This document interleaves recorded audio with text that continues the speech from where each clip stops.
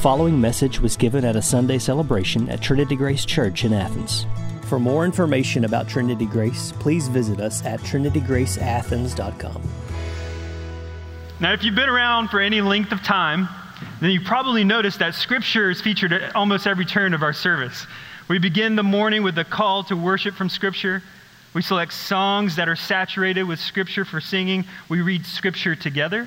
We pray out of the Scriptures. We conclude our service with a benediction from Scripture. And of course, we try to be faithful to preach from the Scripture. We anchor our time together in Scripture because, as the author of Hebrews puts it, it is living and active.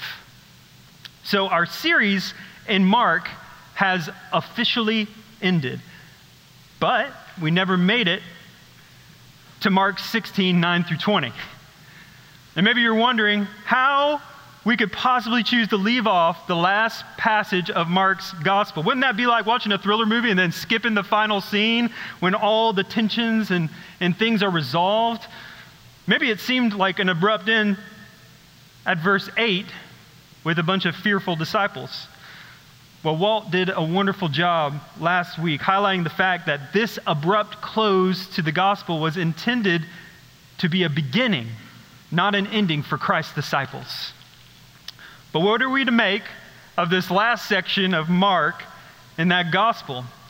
Well, most scholars agree that Mark 16, 9 through 20 is not original to Mark's gospel. Now, this is not a matter of heresy or orthodoxy. There are many fine Christians that believe it is original. And just to be clear, this text does not deal with any beliefs that affect whether a person can be a Christian or not, like Jesus being the Son of God, for instance. Nothing foundational is challenged whether or not you have these verses, so don't be disturbed. But I want to give you just 4 brief reasons why we believe this is not authentic to the Gospel of Mark. First, we have the issue of what we call manuscript evidence. If you have an English Bible this morning, it's a translation of Hebrew and Aramaic from the Old Testament and Greek in the New Testament. Now, the Greek New Testament did not just fall down from the sky and descend into this book so that we could crack it open. That's not how it worked. No, men who wrote the New Testament used their intellects, used their personalities, their study, their research together with the Holy Spirit. And they wrote in such a way that their words are God's words. When they wrote, people called scribes made copies and distributed them. Now remember, this is around the turn of the 2nd century, so there was no print, collate, distribute button. There's no AIM mail center, okay? So these scribes would hand copy these manuscripts. And there are many of these manuscripts for the Greek New Testament. And just by way of comparison, if you've ever read Homer's Iliad or the Odyssey, maybe when you're in high school, there are only a handful of copies of these manuscripts. But the Greek New Testament has over 5,000 copies. So there's no Greek text with more evidence than the Bible. Now, we do not have the original copies, but we have thousands of copies dating back to as early as the 2nd and 3rd centuries. So this introduces what we call the science of text criticism. So what's that all about? Well, let's just imagine for a moment that you sent a letter to Dolly Parton. You're thanking her for Dollywood and all those wonderful trips and all the books that she sent to your little kids and all the help she's given for the fires a few years back. Well, imagine she actually wrote a personal letter back thanking you for the letter and wishing you all the best. Well, let's say that you're a grammar teacher, so you take that cool letter from Dolly and you have your 25 second grade students practice their handwriting by copying that letter. Well, over the summer, let's say that sadly, you accidentally lose the letter. Tragic. Can you still know what the original said? Yes, you've got 25 hand-copied versions from your class of second graders. Now, as you look through them, you'll see Riley struggled with crossing his T's, and Kirby wrote his P's kind of upside down, and they kind of look like B's, and maybe little Gilbert got distracted and he accidentally skipped a line that started with the same word. In other words, there may be a bunch of variants, but collectively you can discern what the original words were based on comparing the 25 copies to one another. So this is how the science of textual criticism works with the 5,000 plus manuscripts that we have. So the big issue that occurs with the longer ending of Mark is that the two oldest Greek manuscripts that go back to the 4th century only have the shorter ending of Mark. And additionally, the oldest manuscripts that we have in other languages like Syriac, Armenian, and one of the most important Latin manuscripts, they all have the shorter ending. So the next issue is that major church fathers and historians confirm the shorter ending of Mark rather than the longer ending. Eusebius, a church historian writing in the 4th century, wrote this: "Indeed, the accurate copies conclude the story according to Mark in the words, 'They were afraid.' For the end is here in nearly all the copies of Mark." So a third problem relates to internal issues. The ESV study note says this: some manuscripts in the book with 16:8, others include verses 19 to 20 or 9 to 20 immediately after verse 8, and at least one manuscript inserts additional material after verse 14. Some manuscripts include another section after verse 8. These manuscripts then continue with verses 9 to 20. So in other words, the ending is a jumbled mess in some of these manuscripts. This suggests that there was a bit of uncertainty with this portion. Plus, the style and the vocabulary in this text is different than the rest of the gospel. And lastly, we just have to ask the simple question, which makes more sense? That a scribe would cut this or would add this? I mean, it's understandable why they might want to add something. Verse 8 seems to kind of end abruptly with fear. And Jesus doesn't appear to the women here or to the disciples, so it's reasonable that a scribe wanted to kind of round it out and have a sense of closure and encouragement. So it seems more reasonable that a scribe added rather than subtracted it from the earliest manuscripts. Y'all tracking? So you may be wondering how it ended up in the Bible to begin with.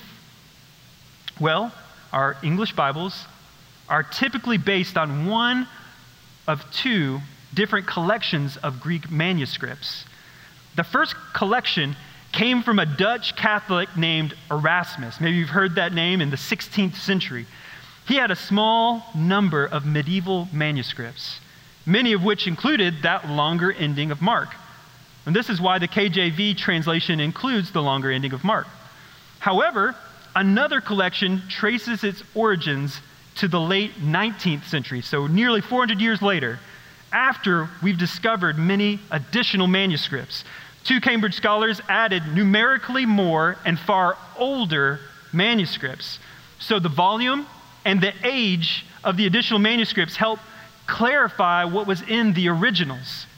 So translations based on this collection of manuscripts, like the ESV, for instance, include the footnote to let us know that this is doubtfully original to Mark's gospel and therefore not to be viewed as scripture. It would be as if one of our second grade students added, "and I will always love you," to their copy of Dolly's letter, okay? So this is why I will not be preaching the longer ending of Mark this morning, okay? Over the centuries, only a small portion of the New Testament, including this longer ending of Mark, has been in question. And of these few questionable portions, the differences make little difference to the meaning of any of the passages. So instead of rattling our faith, this is actually wonderful news, because we can be far more confident about what we have preserved for us in the Bible, which is wonderful. So this morning, we wanted to take some time and just marvel at what God has given to us in Scripture.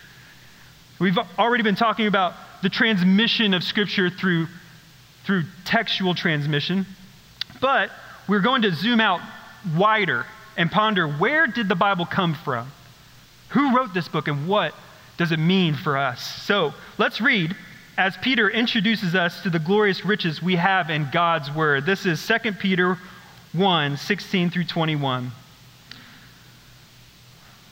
"For we did not follow cleverly devised myths when we made known to you the power and coming of our Lord Jesus Christ, but we were eyewitnesses of his majesty. For when he received honor and glory from God the Father, And the voice was borne to him by the majestic glory. This is my beloved Son, with whom I am well pleased. We ourselves heard this very voice borne from heaven, for we were with him on the holy mountain.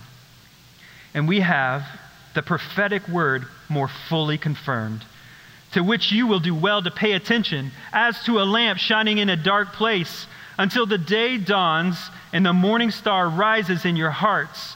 Knowing this, first of all, that no prophecy of Scripture comes from someone's own interpretation. For no prophecy was ever produced by the will of man, but men spoke from God as they were carried along by the Holy Spirit. Well, it's my goal this morning to build your faith in the Word of God. I hope you come away freshly amazed that we have access to our Creator's words.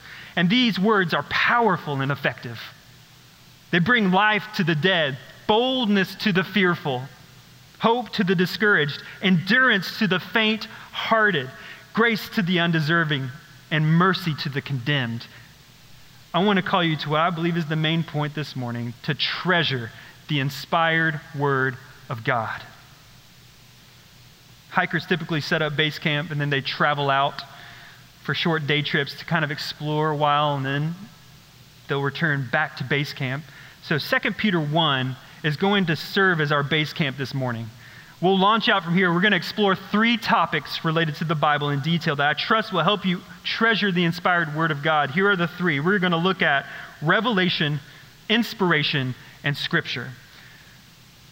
So first we'll start with revelation. Take a look again at verse 16. It says, we were eyewitnesses of his majesty. And then in verse 18, it says, we ourselves heard this very voice borne from heaven, for we were with him on the holy mountain. So what Peter's doing, he's looking back on an experience when he was standing with his buddies, James and John, as they witnessed one of the most incredible moments in history, the transfiguration of Jesus. And for a moment, Jesus peeled back the layers to reveal his divine glory. Now, he was radiant. Not only that, he was leading a conversation with Moses and Elijah, who would have been like the big dogs representing the law and the prophets. So Peter is reminding us that he was there with them. He was with Jesus in that moment, getting a sneak peek of Jesus' authority and divinity. Not only did Peter see Jesus, he also heard the voice of the Father say, this is my beloved Son, with whom I am well pleased. So Peter saw and he heard because he was with Jesus. And all of these details are meant to highlight a dramatic moment in history. This is a form of what theologians call revelation. Revelation, it means exactly what it sounds like, the act of revealing something. I know that was a tough one. That's helpful because, in this case, Peter is recounting a divine revelation that God has used to communicate something about who he is. But this isn't an isolated circumstance of revelation. In fact, we need to actually start with who God is in order to understand how he relates to us and reveals himself to us.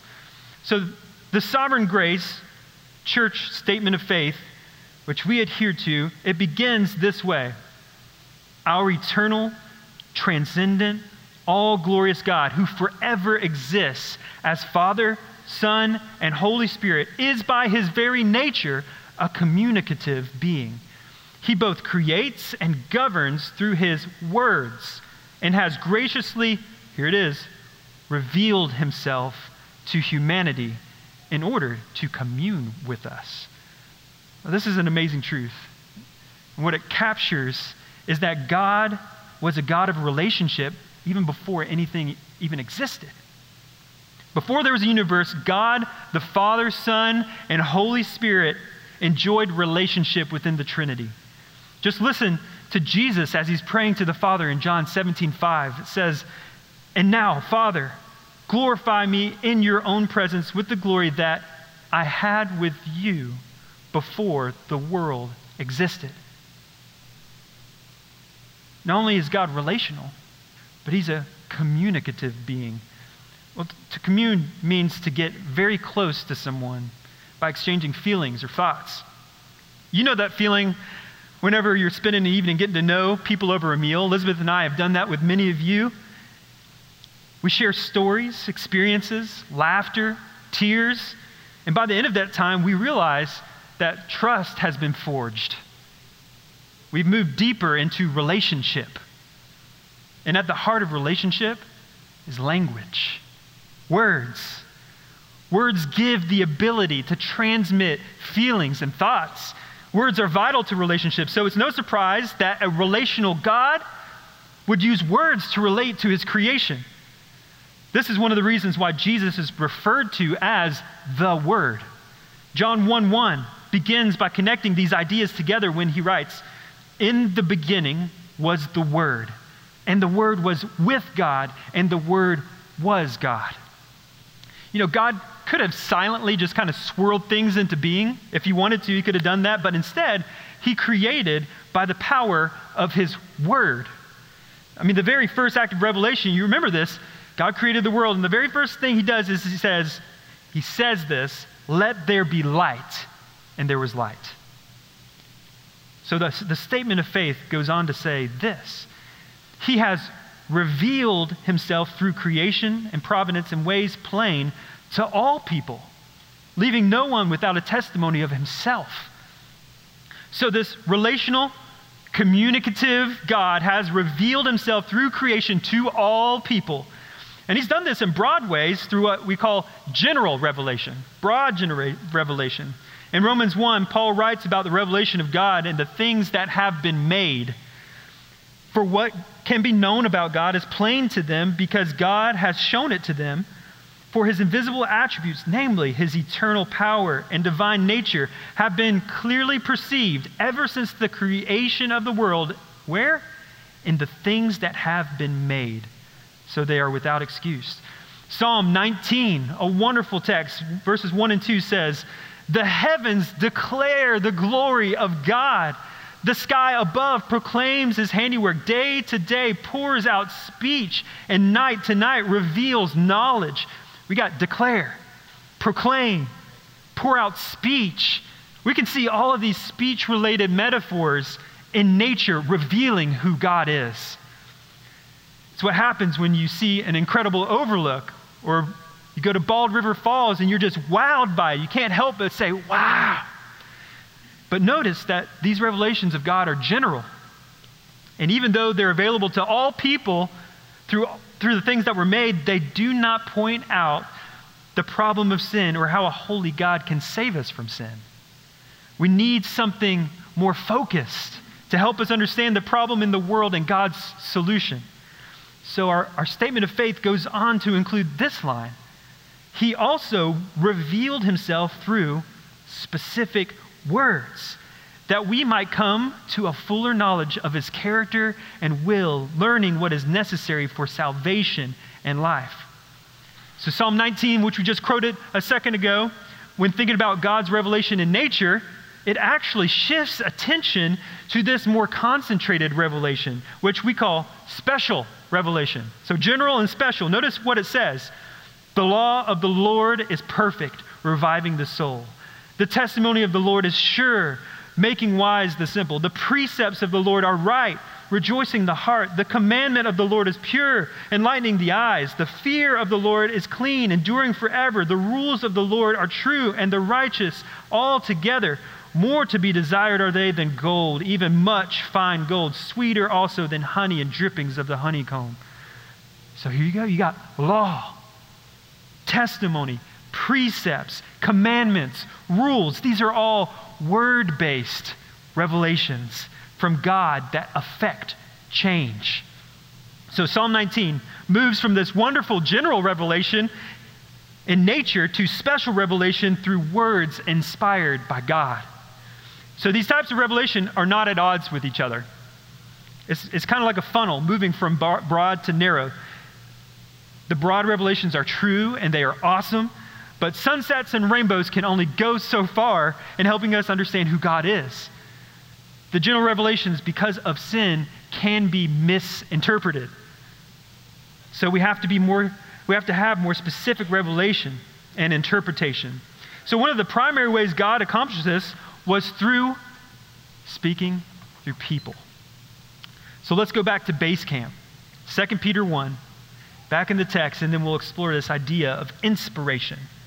In verse 20, it says, knowing this, first of all, that no prophecy of Scripture comes from someone's own interpretation, for no prophecy was ever produced by the will of man, but men spoke from God as they were carried along by the Spirit.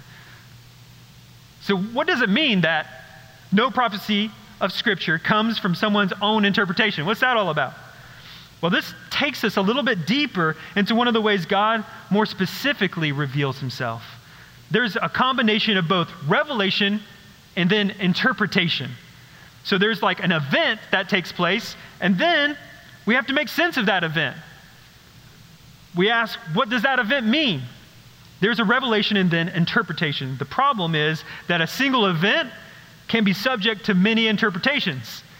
Here's an example of what I mean. So a few years ago, around Christmas, my wife and I were watching a movie when we got a call from Elizabeth's dad. His name's Paul. And he asked if we'd seen Elizabeth's mom. Her name's Barb. She was supposed to be back earlier, but she hadn't been seen or heard from.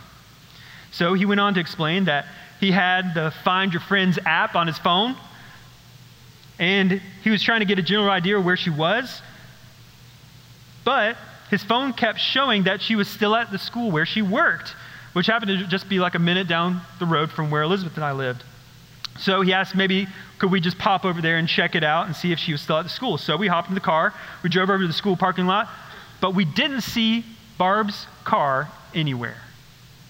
We both pulled out our phones to look at our Find Our Friend app, and they both showed a little blue dot near the school, but not in the school.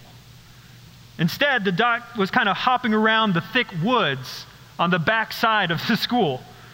So we both looked at each other, and as you can imagine, our hearts start thumping a little faster.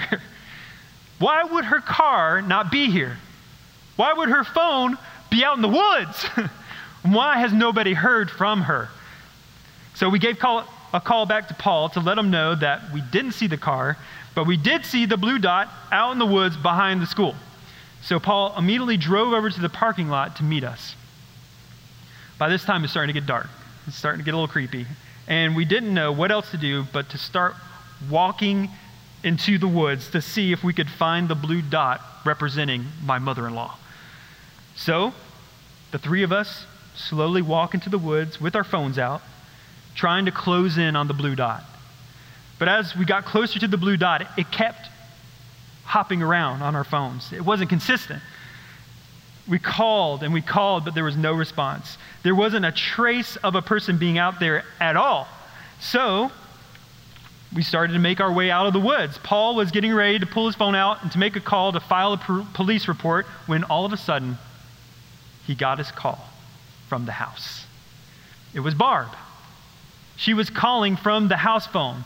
And then the story emerges. She had decided to go to the grocery store to shop after work, which of course took a couple hours, but she had accidentally left her phone in the mailroom at work.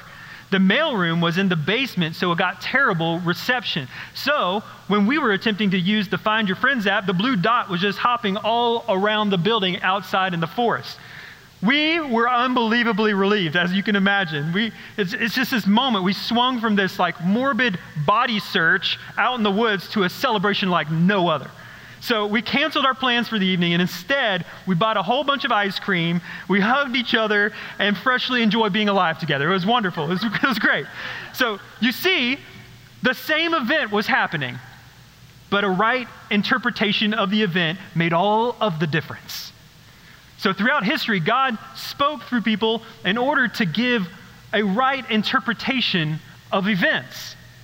For example, we can think of Acts 17, a passage I love, when Paul engaged the polytheistic Greek people of Athens. Now, Athens was this philosophical capital at the time. It says that people would literally just hang out all day doing nothing but chatting about the latest ideas and philosophies. So here Paul comes, and what does he do? He addresses the crowd saying this: "The God who made the world and everything in it, being Lord of heaven and earth, does not live in temples made by man, nor is he served by human hands as though he needed anything, since he himself gives to all mankind life and breath and everything.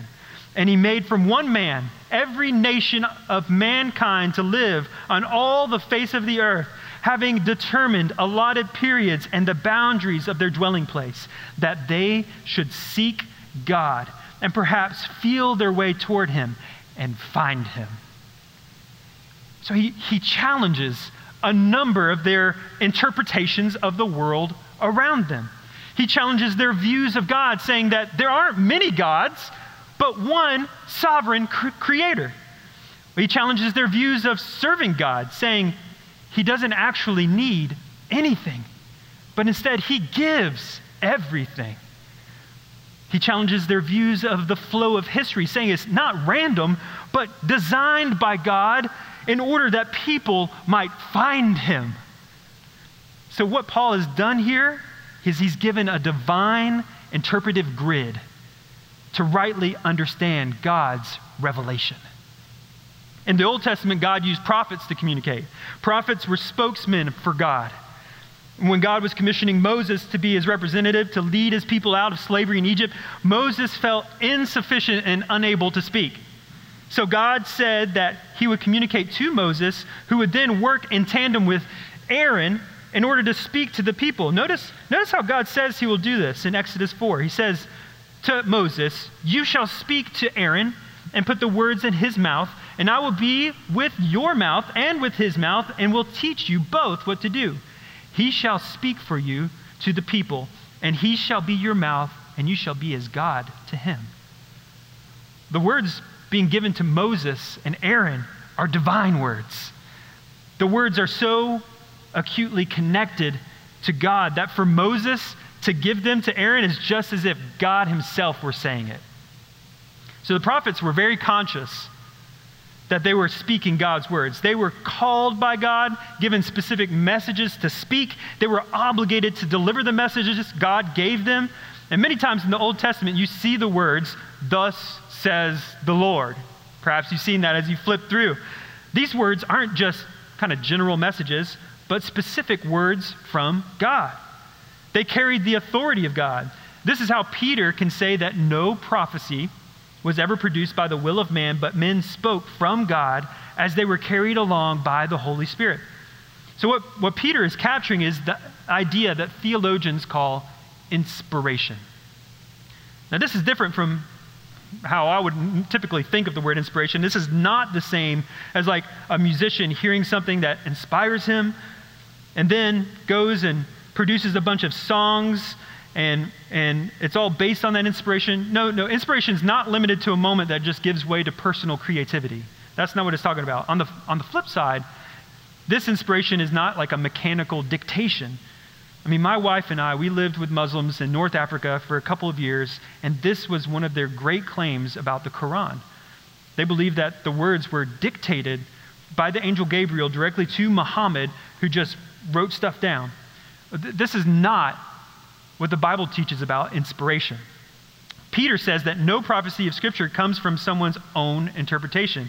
Rather, men spoke from God as they were carried along by the Holy Spirit. Inspiration involves both the person and the Holy Spirit. God did not bypass the personhood of the people he worked through.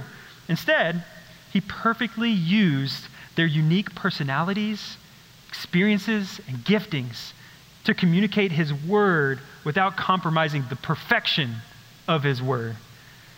B.B. Warfield puts this in perspective with a particular example of the person of Paul that we just mentioned earlier, saying this: if God wished to give his people a series of letters like Paul's, he prepared a Paul to write them. And the Paul he brought to the task was a Paul who spontaneously would write just such letters. This understanding of inspiration is consistent with a really broad way the Spirit has worked through people to bring forth prophecies, both spoken and written. This views inspiration extending not just to the ideas of Scripture, but to the very words of Scripture. So that's how Jesus can say in Matthew 5:18, "For truly I say to you, until heaven and earth passes away, not an iota, not a dot will pass from the law until all is accomplished." So an iota, it's a particular piece of a particular letter of a very particular word. So the point being that these are God's precisely intended words. So, what we've seen so far is that God is by nature a relational, communicative God who reveals himself generally through the things that he made. But he also reveals himself more specifically so that there is a right interpretation of his revelation that leads to relationship with him. He delivers his words through the personalities and experiences of people who are led by the Holy Spirit. So this brings us back to base camp. In 2 Peter, as we get ready to explore this final point, Scripture. Scripture. And as we talked about people being carried along by the Spirit, we can't help but get into the topic of Scripture. Even though we originally began exploring the way God revealed himself to the prophets in the Old Testament so that they could speak to the people, God's words were not just limited to speech. And what's fascinating is that God not only spoke through the prophets, but he also commanded that his words be written. For instance, Exodus 34:27, "And the Lord said to Moses, write these words, for in accordance with these words I have made a covenant with you and with Israel." So not only were the prophets considered authors, there were authors that were considered to be prophets. Authors of historical books, such as Chronicles, wrote not just to provide some fun historical trivia, but instead to reveal God's purposes for his people. So all the books of the Old Testament were viewed as authoritative. They were preserved and were used in the religious life of the nation of Israel. This is the question I want to go to. This is where my mind goes. What about the New Testament? That's the Old Testament. What about the New Testament? All these letters, are they authoritative? Should these be considered on par with the authority of the Old Testament? Well, consider this. In Luke 10:7, Jesus is recorded saying the laborer deserves his wages. And then in Paul's first letter to Timothy, this is Paul writing, he says this, "For the Scripture says," Scripture, "you shall not muzzle an ox when it treads out the grain," that's Old Testament, "and the laborer deserves his wages." New Testament from the Gospel of Luke. Paul uses the technical word for Scripture, the authoritative word of God, and he applies it both to Old Testament passage and Jesus' teaching from the book of Luke. He puts the words from the New Testament gospel on the same plane as the Old Testament. In 2 Peter 3, Peter addresses a church trying to understand Paul's letters, just like us. We were all confused, like, what's going on here, Paul? This is what Peter writes to that church. "There are some things in them that are hard to understand." You say amen. "Which the ignorant and unstable twist to their own destruction, as they do," here it is, "the other scriptures." Here Peter is equating the letters of Paul with other scriptures. Again, this is placing Paul's letter on the same plane as the authoritative word of God. So that's only the tip of the iceberg. But the point is that the New Testament and Old Testament are both to be viewed and received as God's authoritative word. So our statement of faith says this: all Scripture is breathed out by God, being accurately delivered through various human authors by the inspiration and sovereign agency of the Holy Spirit. You can probably already spot the language from 2 Peter 1:21 about the Spirit.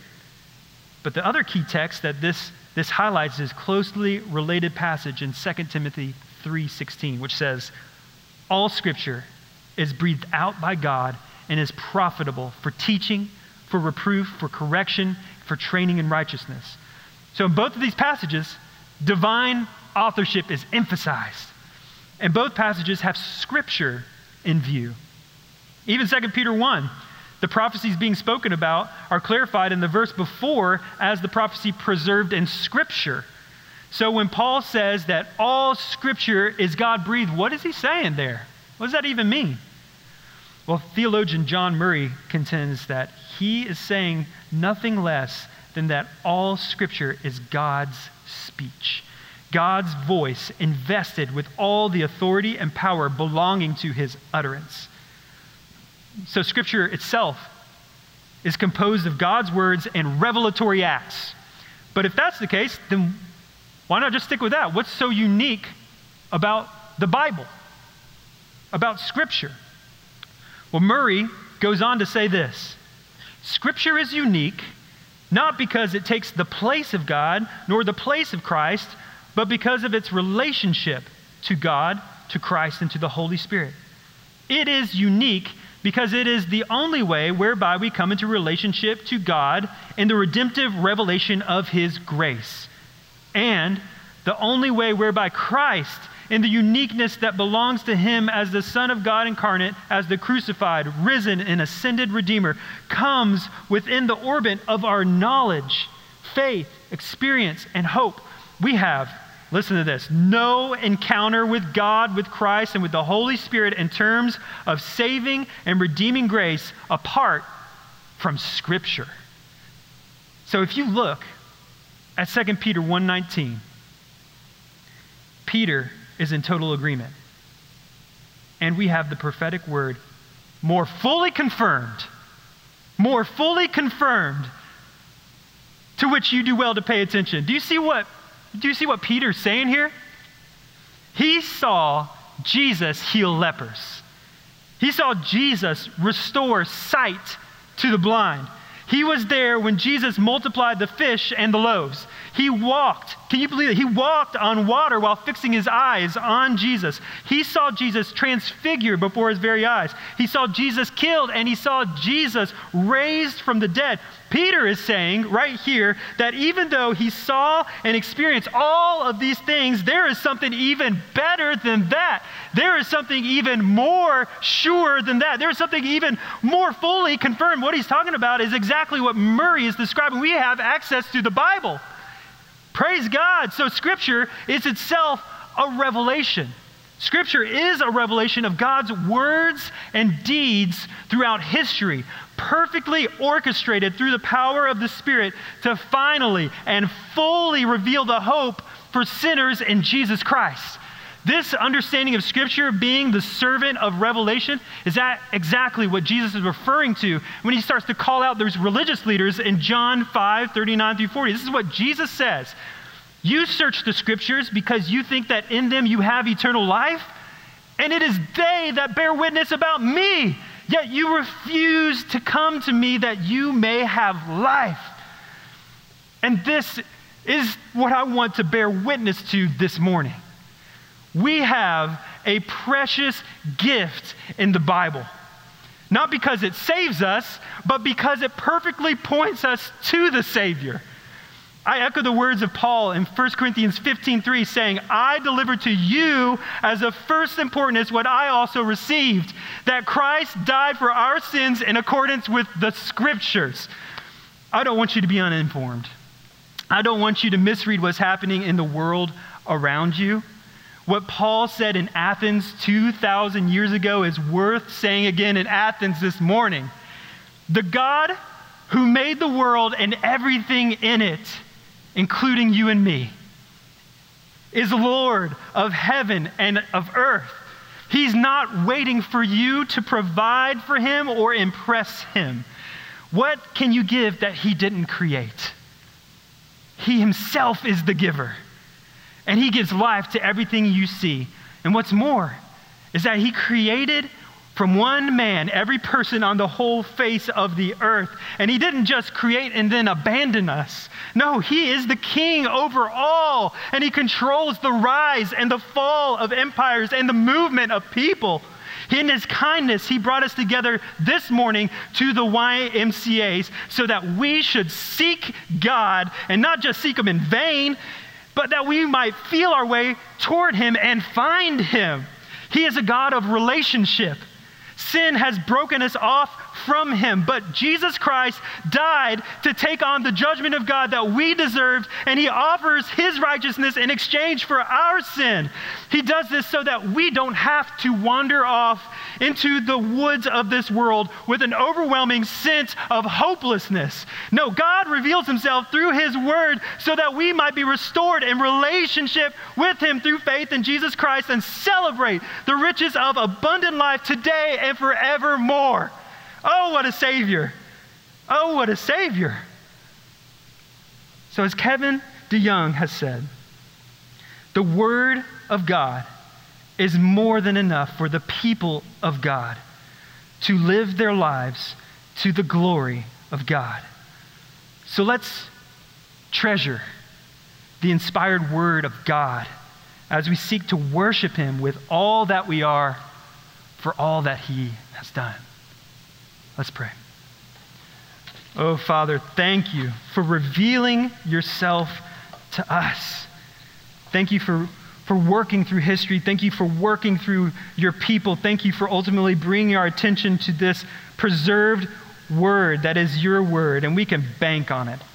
Lord, thank you for your kindness to us. Thank you for the access we have to Scripture, and may we see you more clearly day by day as we dig and enjoy the riches of this word.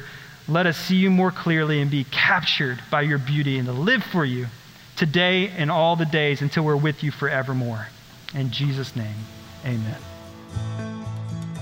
You've been listening to a message at a Sunday celebration at Trinity Grace Church in Athens. For more information about Trinity Grace, please visit us at trinitygraceathens.com.